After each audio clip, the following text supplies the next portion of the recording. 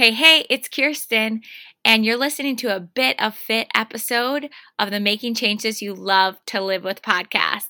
Thanks for being here. This goes quick, so let's dive in. Got Kirsten from Fitness Inspired on the line with us this morning. Did you hear us this time? I heard you. Can you hear me now? Hey, how's it going? Yeah, I kept your audio up the whole time, so now you actually heard what we said to introduce you. That's right. Things are going well. It's, week 2 in May? We started something new-ish last week, kind of, or we're continuing on from last month? Yeah. Well, it's a different take on it. So when we're thinking about something we want to do, like working out or eating better or whatever it is we're trying to do, when motivation is stopping us, we kind of dove into that a little bit. And I loved the imagery you gave us last week, Angela. Do you remember? About motivation, I forget specifically what I said, but I remember saying that sometimes it's so difficult to try to get yourself to want to get to the gym or get to the activity or get up. Yeah. But I don't remember if that was specifically what I said. You have a better memory than I do.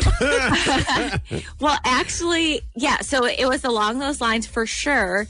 And what we really talked about last week too is just that not expecting to be motivated every single time. Oh. It's like we think that there's something wrong with us because we're not motivated, but there's not. Like, no one is motivated all the time. So if we just go ahead and accept that is a really good first step. If you are motivated all the time, then you're getting help somehow.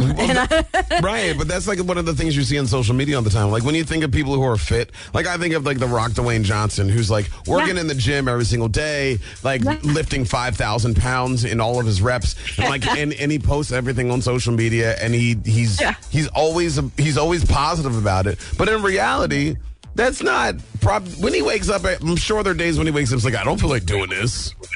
That's right. But we don't always see that. It's just like social media for a lot of other things. Yeah, and really, if you would sit down, it's not like he's lying to us. Like, if you would sit down and have a real conversation with him, he would say, of course there's days, but then he moves anyway. He gets it going anyway. And, just acknowledging what is like stopping us. If it's a common thing. I was listening to this, it was from a business perspective, but I was listening to this one woman in a podcast the other day, and she was saying, like, she was really frank about it. She's like, if I don't have the right energy to go into a meeting, I will cancel the meeting. And I was like, oh. and she was like, but if you do that a few times, you're going to be like, okay, let's do something about this. Let's check into why I keep on canceling meetings. Right. Yeah. I've actually heard, that's not the first time I've heard that. I've heard people who, it was a hairstylist. That's who it was. I was talking to a hairstylist, and she said she does the same thing. Like, if she's not creatively into it that day, she'll reschedule. So, wow. Yeah, I wish doctors performing surgery would do that. Yeah. Not into it today. I don't think I can, repair your heart. Yeah, I'm gonna go home and watch some Netflix. I would probably say non-life or death situations. Yeah. So you're saying just kind of acknowledge why you're not motivated. What is that? What's your reasoning in that moment? And maybe even like keep a log or something, and maybe there's some sort of like theme as to why you're feeling a certain way. I like it because speaking of a log, so if you go back to The Rock, and if he would take a log of when he feels like working out before he starts, every time, I'd be curious to see what that would say, because he wouldn't be motivated every time. Sure. But most times he would still do it, right? Yeah. And so the same thing, Angela, like, what is the reason that's stopping me? And if you start to see kind of the same thing over and over, we can do something about it and stop from the definition of insanity, right? Yeah. This is a good plan. I like the plan.